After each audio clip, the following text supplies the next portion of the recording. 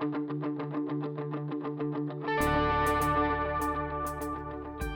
to Church 213. We're so glad that you're tuning into our summer series titled On Your Mark. As we go through the book of Mark, equipping you on how to run strong this summer for Christ, we pray this message impacts you where you're at and where you're going this summer. Thanks for listening.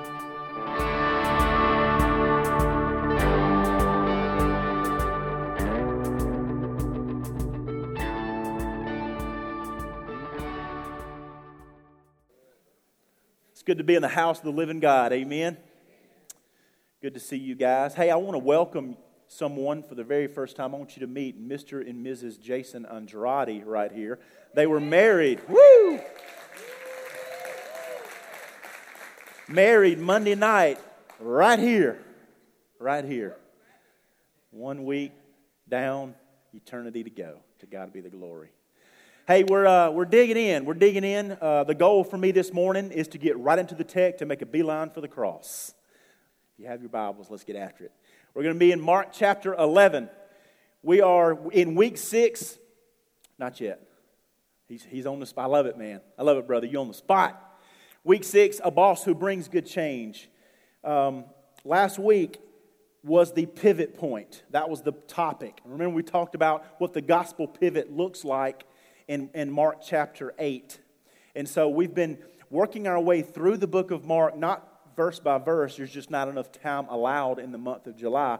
But what we've done is I've taken the theme of Mark and I've picked out kind of head-scratching things that happen in the gospel to help reinforce that theme, which is Jesus is the authoritative, miracle-working Son of God and, y'all say it with me, Savior of the world. It's been on your notes every week except for this week. So you're like, what? Wait. Hopefully you've memorized it by now. And so we've jumped from the pivot point, which Jesus turned his eyes in Mark 8 away from his authority and now to what he was going to be as the suffering servant. So everything from here on out in the series through the rest of the summer is going to be pointed toward Jerusalem because we made that pivot last week. Y'all with me? Basically, his attention has turned to Jerusalem as the boss has showed up. A boss had come to bring good change, and at this point, there was no turning back.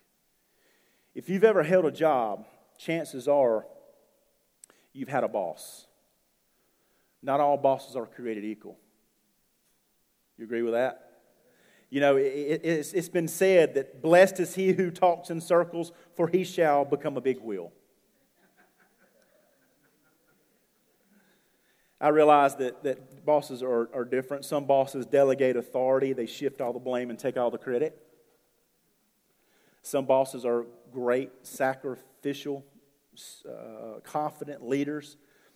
But bosses are those things that we can all relate to. If you've ever had the privilege of leading other people, you understand how difficult carrying that weight is. Because the fact is, you can't delegate accountability. If you've been given the tools to respond to something with ability, then you have to carry the responsibility of how you responded with that task.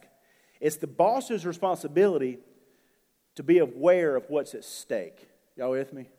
That's it. And because the boss is tasked with knowing what's at stake, they have to react with diligence over what they have been given to care for. Parents, as leaders of the home, we know what's at stake. So we are diligent with that responsibility. Write this down. This is first on your notes. To ignore the diligence the authority of Christ brings shows you're unaware of what's at stake. To ignore the diligence the authority of Christ brings shows you're unaware of what's at stake. Jesus was diligent. He was diligent, which is why he made the pivot point last week in 8, and he's pointing his responsibility for the humanity, for the blood that was applied, he turned it to the cross.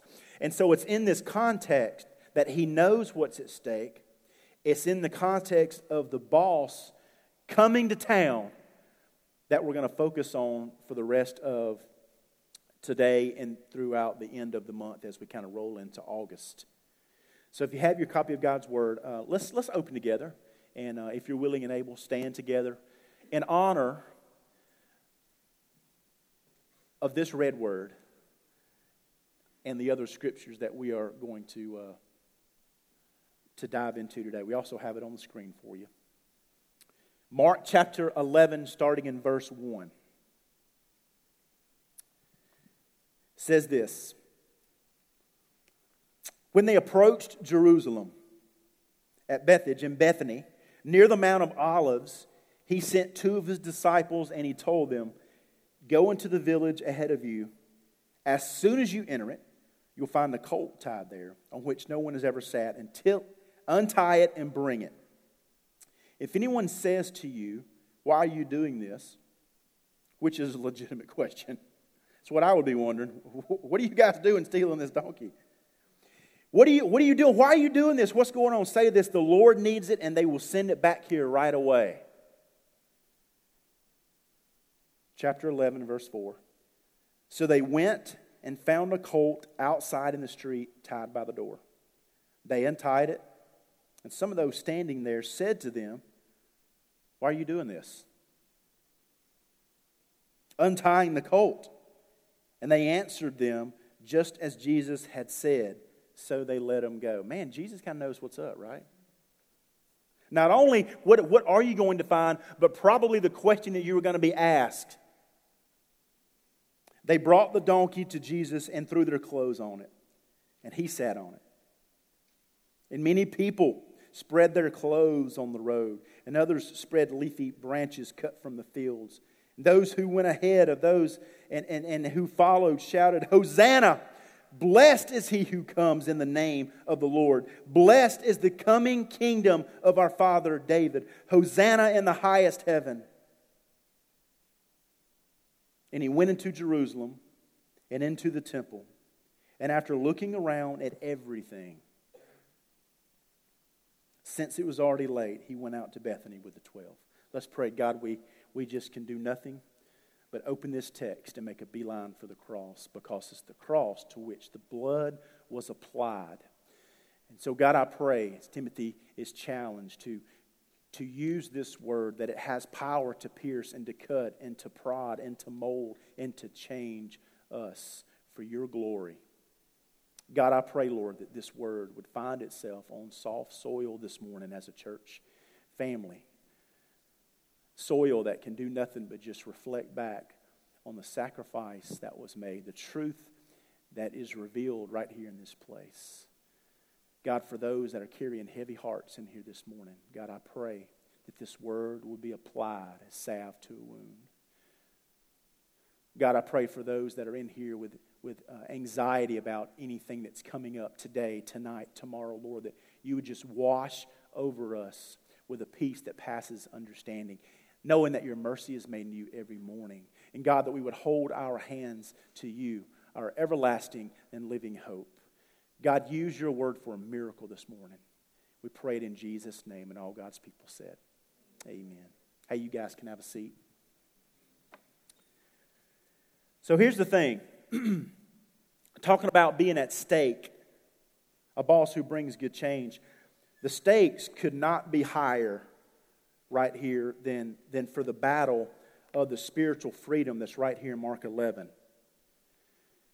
I mean, from the Genesis garden, Satan has been trying to stop Jesus from coming. Over and over and over.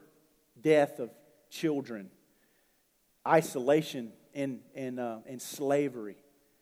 Moses, Joseph, it just goes on and it goes on. Then Mary and Joseph, and then Herod. I mean, Jesus was coming. Satan knew it, and he's trying everything he could do to stop him from making his way to Jerusalem. But Jesus arrives in Jerusalem. Can't stop the boss, can you? Jesus arrives in Jerusalem to take care of some unfinished business. He arrives to set the record straight for all of eternity. To God be the glory. And what we see in Mark is Mark records for us here the start of Passion Week. It's the last week of Jesus' life. It's so important. It's found in all four Gospels. And it's a third of the book of Mark. That's a substantial amount given 660 verses over 16 chapters. A third of those have been dedicated to just 1 week. And so the gospel pivot that turns us there is important. That's why we're going to be in this 1 week for the next 3 or 4 weeks. The week begins with Jesus' arrival in Jerusalem during Passover. Jesus, the Lamb of God, who the Bible says was slain before the foundation of the earth was laid, was now to be slain in space and time. Man, that's hard for me to wrap my mind around. But it's here. The moment, eternity past, is now here. And this triumphant entry, it's monumental in the Christian faith because it separates and it defines what kind of Messiah Jesus was going to be. This triumphant entry. How he rolls, how the boss rolls into town is important. Steve Lambert has a great comparison to make this point between Christianity and Islam. Steve says this. He says, in no other manner are the differences between Muslims and Christians more sharply contrasted than in the difference between the characters and the legacies of their prophets. See, perhaps the contrast is best symbolized by the way Muhammad entered Mecca and the way that Jesus entered Jerusalem. See, Muhammad rolled into Mecca hundreds of years after Jesus. Muhammad rode into Mecca on a war horse surrounded by 400 mounted men and 10,000 foot soldiers. And those who greeted him were either absorbed into the movement, enslaved, or killed as he took over as religious and political and military leader. It was a hostile takeover. Jesus, though, the proven authoritative miracle-working Son of God and Savior of the world, arrives on a donkey. Wah, wah, wah, right? Accompanied by just a handful of country people. some country folk. Just some low-class country boys. And he's welcomed and he's greeted by people waving just some branches they snatched off the trees and laid their old coats down. Jesus came by invitation, not by force. You see the difference here? Jesus did not come to turn the world upside down, but he came to turn the world right side up. And his approach was radical. And so for us, our approach has to be radical. We can't just kick down doors and start swinging swords. We have to serve and love and be gentle and let the Spirit of God rule and reign in our lives. Jesus takes the stage to remind us that things must change when the boss shows up. Things must change when the boss shows up. And you know, does things change when the boss shows up? When the boss shows up? When the boss shows up? You know what I'm saying? I mean, even grown children, things change when the boss shows up. Right? Back there, Darren and Tim. Right? Things change when the boss shows up. I mean, when I'm at home, things change when the boss shows up. Don't look at me in that tone of voice. It's just the reality of it. You know, I used to work at my dad's store. I worked night shift, and Braves always came on. The game got good about 10:30 or so, and I'd be kicked back. I knew I had stuff to do. Rarely did he come by, but he had this red vehicle, and I knew that he would wheel in there real quick. And I'd be propped back watching the Braves, you know, Steve Avery letting them have it back then. And then I would see the front of that vehicle pull in, and I would jump up, and I would grab the duster, and I'd look busy. He wasn't fooled. He knew. He knew. Because things change when what? The boss shows up. And this morning, what I want to do is I want to show you a couple of reminders that a good boss, which is King Jesus, that will keep us close and clean in our worship this summer. And the first thing I want to point out from this is a good boss maintains control. A good boss, it maintains control. They maintained control. Jesus and the disciples, we see that in verse 1. It says this in verse 1 of chapter 11. When they approached Jerusalem at Bethphage and Bethany near the Mount of Olives, he sent 2 of his disciples and told them, "Go into the village ahead of you. As soon as you enter it, you're going to find a colt tied there on which no one has ever sat. Untie it, bring it. And if anyone says to you, 'Why are you doing this?' just say the Lord needs it. Send it back here right away." And so they went and found a colt outside in the street, tied by the door.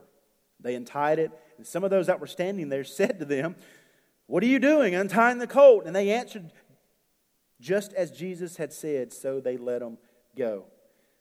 See, what we see right here is the disciples were entering the city. They're drawing near to Jerusalem. They came to Bethany, which was on the Mount of Olives. Bethany was the home of Mary and Martha and Lazarus. And this was like Jesus' home base right outside of Jerusalem. He was always kind of staying at other people's houses, wasn't he? You let the Lord go home with you? He wants to be in our personal space. And He's going to stay there during the final week of His life. And you need to know that Jerusalem at this point, because it was the annual Passover, there would have been 5 or 6 times the amount of people around the city. Some say maybe 2 million people at that time. So the city would have swelled in its population. You know, kind of like Athens on a Saturday during football season. You know, nobody's there on Wednesday. But come Thursday and Friday, it's like, what in the world? It's the largest city population-wise in the state in the fall. Did you guys know that? But yet Athens, Clark County is the smallest county in the state. It's because people are crazy. And they drive up there. But you can't get a chili dog anymore from the varsity. Y'all pray for me. See, here's the thing. The boss had a one-way ticket to maintain control of the sheep which the Father had given. And God must control your heart before He can control your hand. That's what He's showing these disciples as He's gaining their heart, as He's sending them to do His work. And so there's 2 reasons from the text that as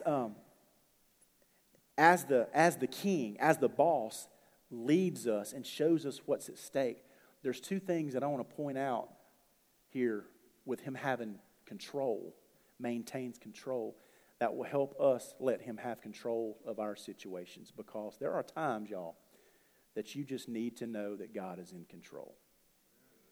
Remind me, Lord. Remind me that you are in control. God, remind me that you still have the whole world in your hands, right? And we see this. The first thing is this. He is the divine boss. This is more than just livestock here. He's making a point. See, the timing of these events are perfect. See, people were coming into town to celebrate a moment in their history where God had rescued them from the death angel that was to take the firstborn when they were in Egypt. God said, take a lamb and put that blood of the lamb over the doorpost, and that angel will pass you over. And so every year from that point on, the Israelites would celebrate yearly the feast of Passover. And now Jesus, the Lamb of God, is coming to town during Passover. You think this is a coinky-dink? No. God is in the details. That's the beauty of random acts of kindness. Because those small details, God is in those details. You never know what He's doing when you just kindly walk up and do a random act for somebody. Jesus is on time.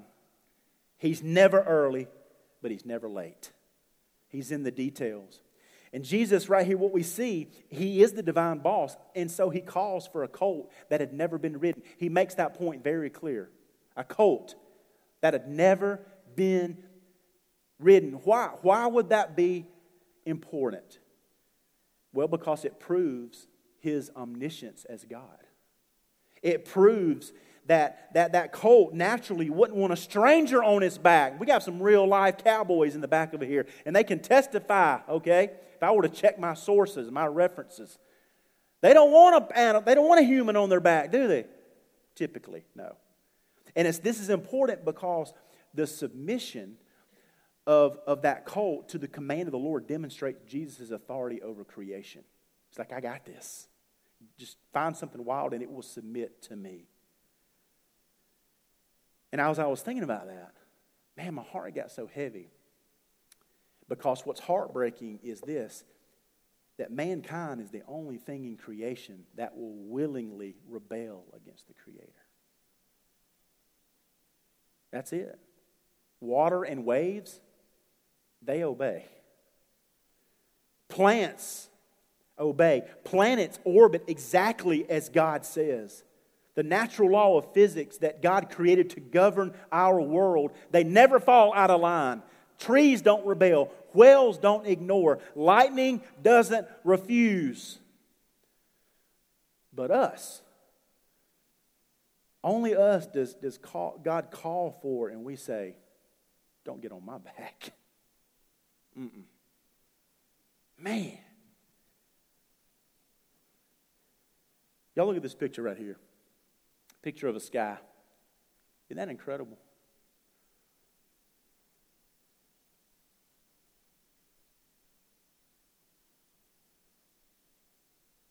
I mean, with that picture up, just think about this. Only humanity, only us will look up into the sky, have our breath taken by its splendor. Just be in awe, the size and the grandeur, and then walk away saying, nope, I'm going to do what I want to do. Only us. I'll be all in for the cause of Christ if anything more important don't come up.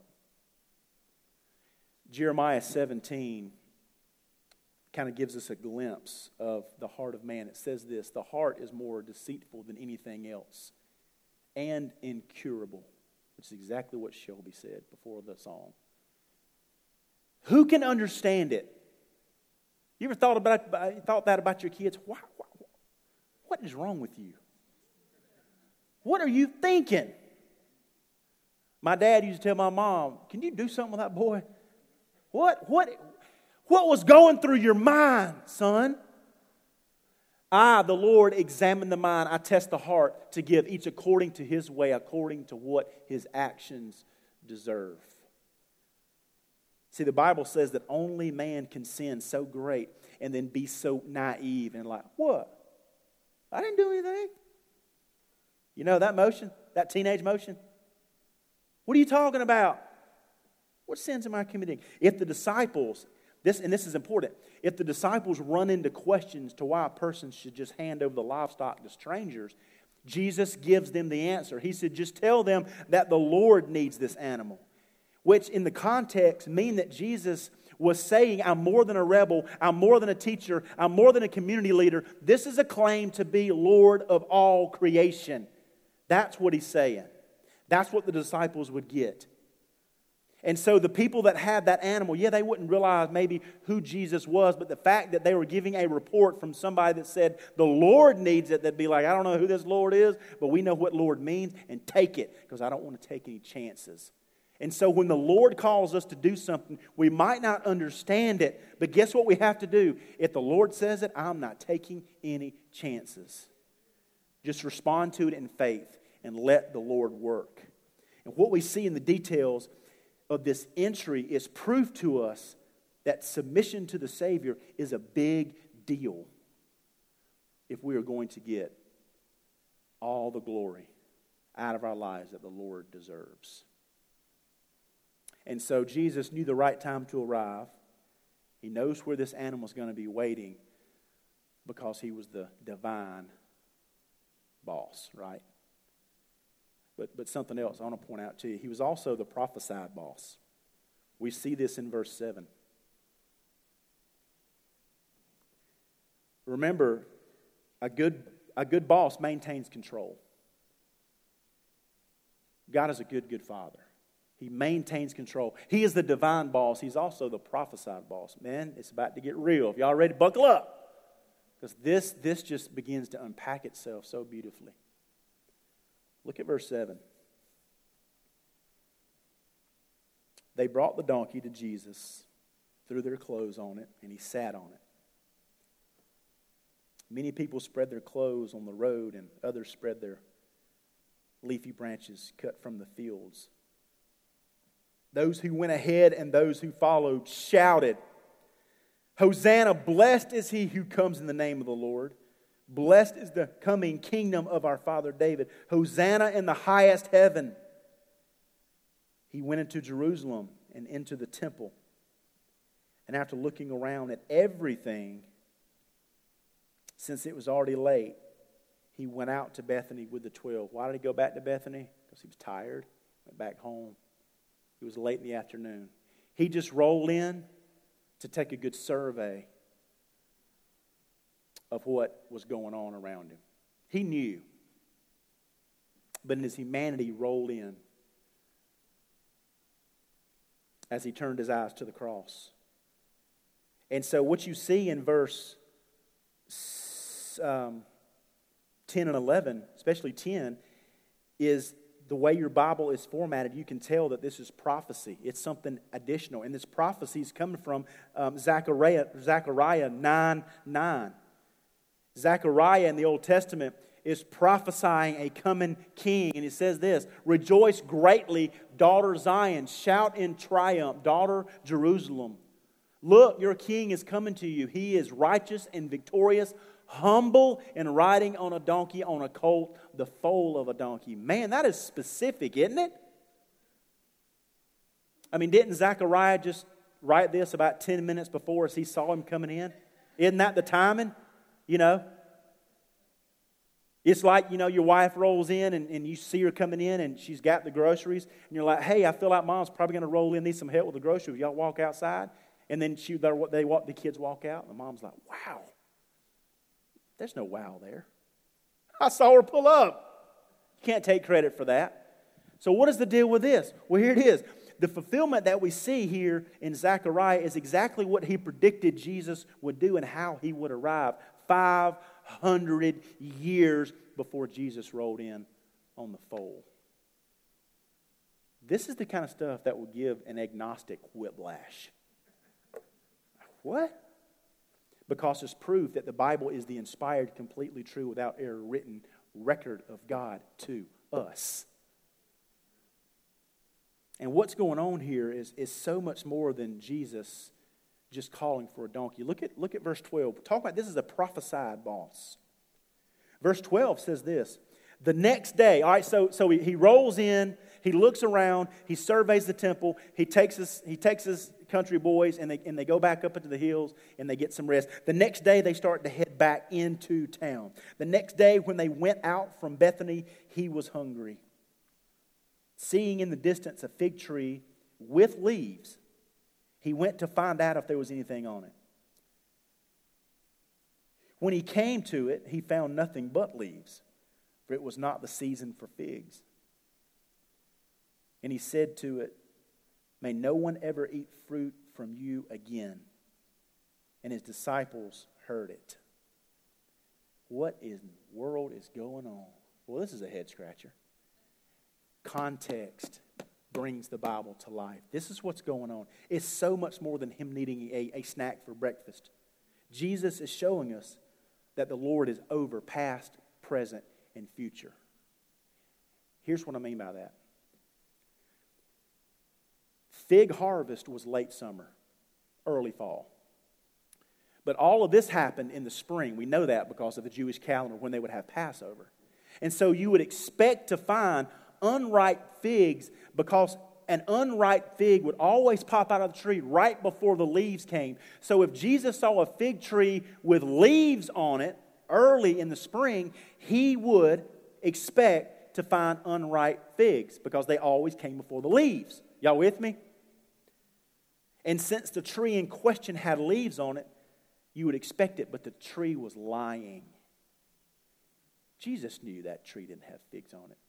Remember, he said, and the disciples heard it. He's teaching them. He's showing them something that's about to happen. He's using this tree. What the tree looked like it was doing on the outside wasn't the reality.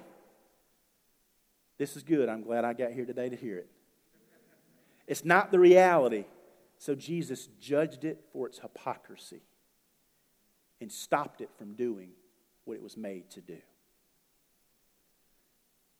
Its purpose was cut off. Its life was cut short. Its influence was removed. It says it right there. It says, no one ever eat fruit from you again. Why would they not eat fruit from it? Because they can't reach it? No, because the tree would no longer produce fruit. He's saying this as he's heading back into town. The day before, he rolled into town to survey the temple. Y'all with me? So what he's doing is he's using this tree to represent the temple that Jesus just visited the day before. And see, because the way the hill was, where these trees were as you enter into the city from Bethany, the tree, it's likely that that tree would be in the foreground of the temple. So you could see the temple and the tree in one frame.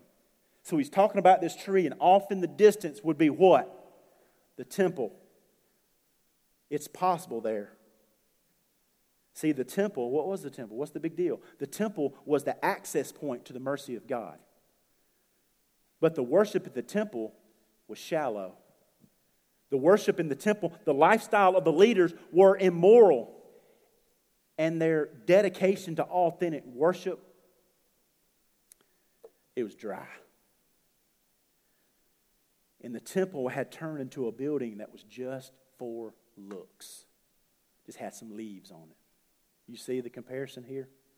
It no longer did God's work, just like the leaves on that tree. And so Jesus is basically saying the temple, its purpose is about to be cut off. Its life will be cut short. Its influence is going to be removed. That makes that scripture come to life, doesn't it?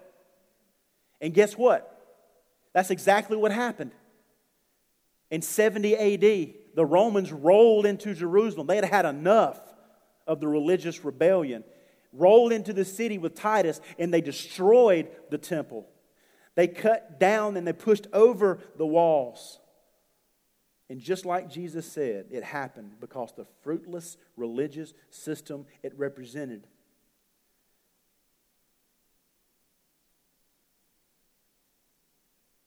Jesus was tired of how the people had abandoned and rejected him. And so the Lord cut it off and destroyed it. All that's left is the Western Wall, which is where if you see people in Jerusalem, Orthodox Jews, they're dressed very official, have the black hats, the men do, and they're standing with their nose against the Western Wall because that's all that's left of the temple. They're standing there worshiping. But what they don't realize is a new access point had just arrived to the mercy of God. It was Jesus.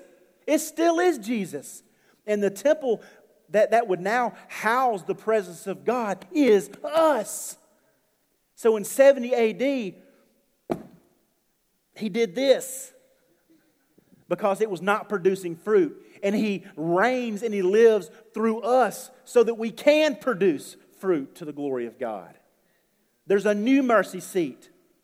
There's a new access point to the things of the kingdom and the spiritual realm. And the new point is through the cross. That's why he was there. Before the earth was formed, it was already planned for a cult. A picture of humility and tenderness would carry the Messiah, through whom peace with God and a new temple would be possible. That'll preach right there. See, you can't write a script like this unless you're God. Guess what? He is. And so I hope you see that as Jesus approached the city, yes, a good boss maintains control because they know what's up. They know why they're there, and they know what's to come. A second thing, though, is this. A good boss keeps the focus. A good boss keeps the focus.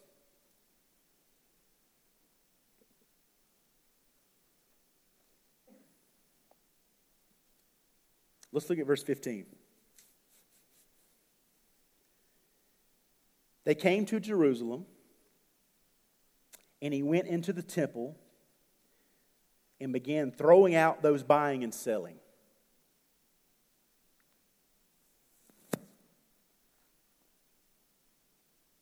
He overturned the tables of the money changers and the chairs of those selling doves. God is in the details. Y'all better hold on. It's going good. And he would not permit anyone carrying goods through the temple. He was teaching them, is it not written, my house will be called a house of prayer for all nations, but you have made it a den of thieves. The chief priests and the scribes heard it and started looking for a way to kill him. For they were afraid of him because the whole crowd was astonished by his teaching. Now, like I said just a minute ago, sometimes you have to fly the boss in because things need to be adjusted. Corporate's here. You know what I'm saying? A boss has to show up to readjust production, to realign the effort to meet the goal. In other words, sometimes the boss has to boss. Amen? Because something or somebody has just gotten off track. You know, it's why parents snap. Are there any snappers in here? Y'all have any snappers? Yeah, admit it. Say, I'm a self-admitted snapper. Okay. What about a self-admitted slapper? No, maybe not. Maybe not. My mama was a slapper. Okay. My daddy was a snapper. Actually, my daddy was a pincher. Yeah. I'm a looker. You know, I'm just like, pretty much does it. Okay. But sometimes the boss has to boss because something or somebody's gotten off track. Yogi Berra, y'all know he's a great catcher for the New York Yankees, and he's known for talking a lot of trash on the baseball field.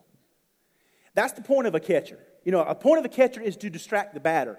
And so while you're in the catching position, what you want to do is you just want to kind of be a little chatterbox. You want to say things like, hey, batter, batter, batter, batter, batter, batter, your shoes untied. You know, hey, batter, batter, batter, batter. You know, start talking about the mama and stuff like that just to try to get in their head. Well, the story is one time the Braves were in town and in New York, and Hank Aaron was at the plate. And so Yogi Berra started doing what he was doing. He started telling Hank, he's like, hey, Hank, the label on your bat's not turned the right position. The words on your bat's turned the wrong way. You need to turn those words on your bat. Hank never flinched. He never got distracted. Then he hit a 2-run shot over the left field fence. And as he rounded second, as he rounded third, as he rounded home, heading back to the dugout, he just looked back at Yogi and he said, I didn't come to New York to read. I came to hit. I didn't come to read. I came to hit. See, the man was focused. Man was focused. And after entering the city, where does the Bible say that he went? After entering the city, where did he go? To the temple. He went to the temple. He didn't stop by Chick-fil-A. He came straight to church. That's why they close on Sunday, because you guys will be late. He went straight to the temple. Because the temple is the place, y'all, that gives the city its pulse. It should. This church should give this community its pulse. What would this community be like if this church ceased to exist? What would your life be like? This church gives families its pulse. It's the place, the temple's a place which sets the temperature of the culture. Can I get a witness? I have any friends in here? That's where we are. But what Jesus discovered really going on was much different than it appeared at first glance. When he walked in the temple, he knew, man, it had some deep-rooted issues. They had forgotten the awe and majesty of God. It had lost its focus. So what did Jesus do? Well, he had to do some deep cleaning. He had to go in. He had to go in and went directly to the temple to access those deep-rooted problems.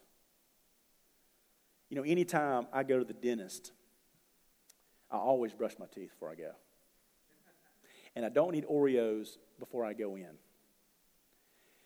Not just I brush my teeth, but I'll even floss. Not even floss, but sometimes I'll use mouthwash. Not just the cheap stuff, but the brown stuff, the Listerine, the stuff that, you know, scalds your taste buds up and peels the skin off the roof of your mouth and, you know, makes you feel like you're breathing fire. Why? Because I want to give the appearance that I've been taking care of my teeth. But it never fails. When I go in there, the dentist, doggone he or she, they'll take x-rays. They take x-rays and they get a look of what is really deep down in there. And then what do? They pull out these tools of death and they scrape around in my mouth like it's some horror movie. Why? Because they want to get under the gum line to the places that I can't see. Because they're about looking at a different focus. And that's the beauty of God's Word. It helps us get under the gum line. Because we can come in here and your breaths could smell good and your teeth could be sparkly. And from my perspective, you look good in the neighborhood. But God knows your heart. And God loves us enough, yes, to meet us right where we are, but He loves us too much to leave us that way. And so He wants to take an x-ray of our heart. He wants to get down. And that's what Jesus was doing. Jesus was getting down into the gum line of the temple. He was looking deeper. The Bible says that man looks on the outside, but God looks at what? Yeah, the heart, the inside, the motive, the integrity of our shadows. Whew. And so when the Bible talks about the temple, here's what's going on with this temple. This was this huge, vast complex. It had many different levels. Think about it like maybe Truist Park or maybe Turner Field. You know, you have the parking lot. But then, you know, you can take that next level and you can, scalp a ticket and get in the door. Okay, so then once you get in the door, you have like the general population, all the food and the shops and stuff like this. But then, if you really found a good ticket, you can go into, the box seat. But then if you really knew somebody that you had some dirt on, you can get a ticket from them to get you into the locker room. So the point is this, you would go into different levels, and the temple was like that. The outside was called the court of Gentiles. It was 35 acres. This court of Gentiles on the outside was huge. This is where this is where those that didn't have a religious ticket could come in to gain the presence of God. And then it got more exclusive as you went closer to the middle until you got to the very center, which was the Holy of Holies, where the priest would go once a year and make the atonement for the sacrifice. And so instead of a place focused on worship of the one true God, the Bible says the temple had become a den of thieves. That's pretty bold language. Because the locals that were claiming to know God personally were using the temple to rob others the chance from actually knowing God. They were stumbling blocks for other people in spiritual need. They were stumbling blocks for other people in spiritual need. Did you know that we can be a stumbling block if we are not careful for other people in spiritual need? When we're different on Saturday night than you are on Sunday morning, you'll cause somebody to trip up and stumble. When your Snapchat looks very different than Facebook, you can cause someone to stumble. When you shake my hand and you hug Dom's neck and then you talk about us on the way home, you can cause somebody to stumble. You don't do that because we love you. You love us. And your cars are bugged so we can hear everything you say. Not really. That was a joke. See, this church is only as powerful as the purity of its people. And see, what Jesus found when he went to the temple complex was major corruption, all done in the name of God. The temple had become a stumbling block for the nations. And it broke the heart of God because it says in the Word that he came to seek and save that which was lost. The whole world. So the religious community should have been the ones that had open arms, but they were closed arms and they were just greedy. His father's house had been turned into a commerce center full of crooks and thieves. And here's why. This is the context. This is where it comes to life. This was Passover week, right? We've already established that. which means that there would have been thousands of animals and other items of sacrifice being bought and sold, but they were being bought and sold with wicked and impure motives. Jesus knows the heart of every single person that had money in their hands and blood on their hands. He knew their heart. He could see it. And that can be a frightening thought, that God knows the intentions of our heart. He knows the intentions of what's in our hand. So whether we are holding a mic, an instrument, a Bible, or a sermon guide, God knows the intentions of our heart. And so as he rolls into this temple, what you need to know is this. In order to get into the temple, you had to pay a temple tax. And the temple tax could only be paid with Jewish money in the city. And so people were coming from out of town, which means they had out of town money, right? So in order to pay the tax, you had to have that money exchanged. So there would be money exchangers there. Yeah, just follow the money. Hang with me. In money changers, they had a monopoly on the rate of exchange. So they would charge huge fees. And to be a money changer, listen, it's about to get crooked. To be a money changer, you had to get a permit. There was a permit office. What is it with people in permits? You had to get a permit, and guess who granted the permits, giving the vendors exclusive rights to exchange money in the temple courts? The priest and the Sanhedrin. And who was the high priest? Caiaphas. Guess who helped manage the vendors list with him? It was his father-in-law, Annas, which used to be the high priest. But Roman booted him from his position because he was a crook, but he still held the title, and so he had authority over the religious establishment. If you're with me, say I am.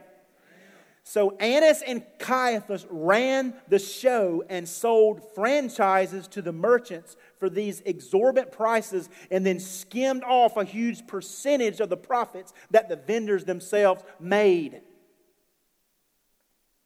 The temple of God, which was the place of worship and praise for all people, had been turned into a place of extortion and abuse. And here was their hustle.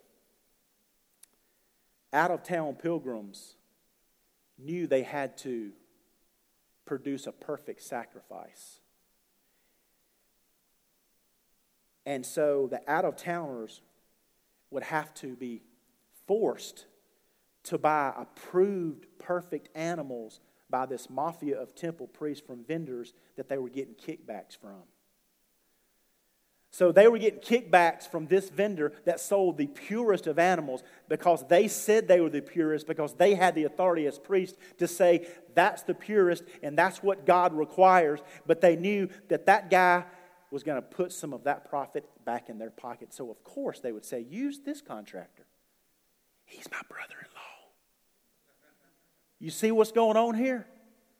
It's the sound of praise and prayers and meditations of God's glory and His majesty had been replaced by the bleating of the sheep and the cooing of the doves, drowned out by this loud clinking of money and noise and hustling merchants and their customers like the floor of the New York Stock Exchange. You've seen that? People yelling and screaming. That's what the temple had turned into, and Jesus saw it. It was extortion, it was bribery, it was greed, it was dishonesty in the name of religion, and He started cleaning house because this was my Father's house. And you guys are causing the nations to stumble.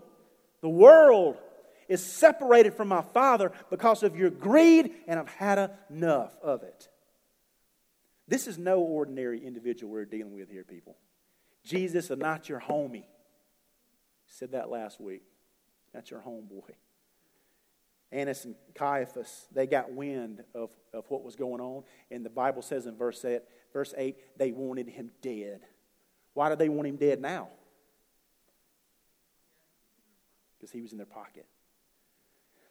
And so just a few days later, in the middle of the night, this illegal arrest and trial was held to crucify Jesus. And guess who was at the front of the line in the trial? Caiaphas and his father-in-law. The same ones that were in the temple when Jesus said, "You're a crook. Y'all get out of here." It's all about the money. See, they were pretending to truly love God, but the boss rolls in, starts messing with their prophets, and their hypocrisy flowed from their veins. They have been cut open to the core. And so the question for us is, why do you worship? Why are you even here this morning? What is the purpose of your praise?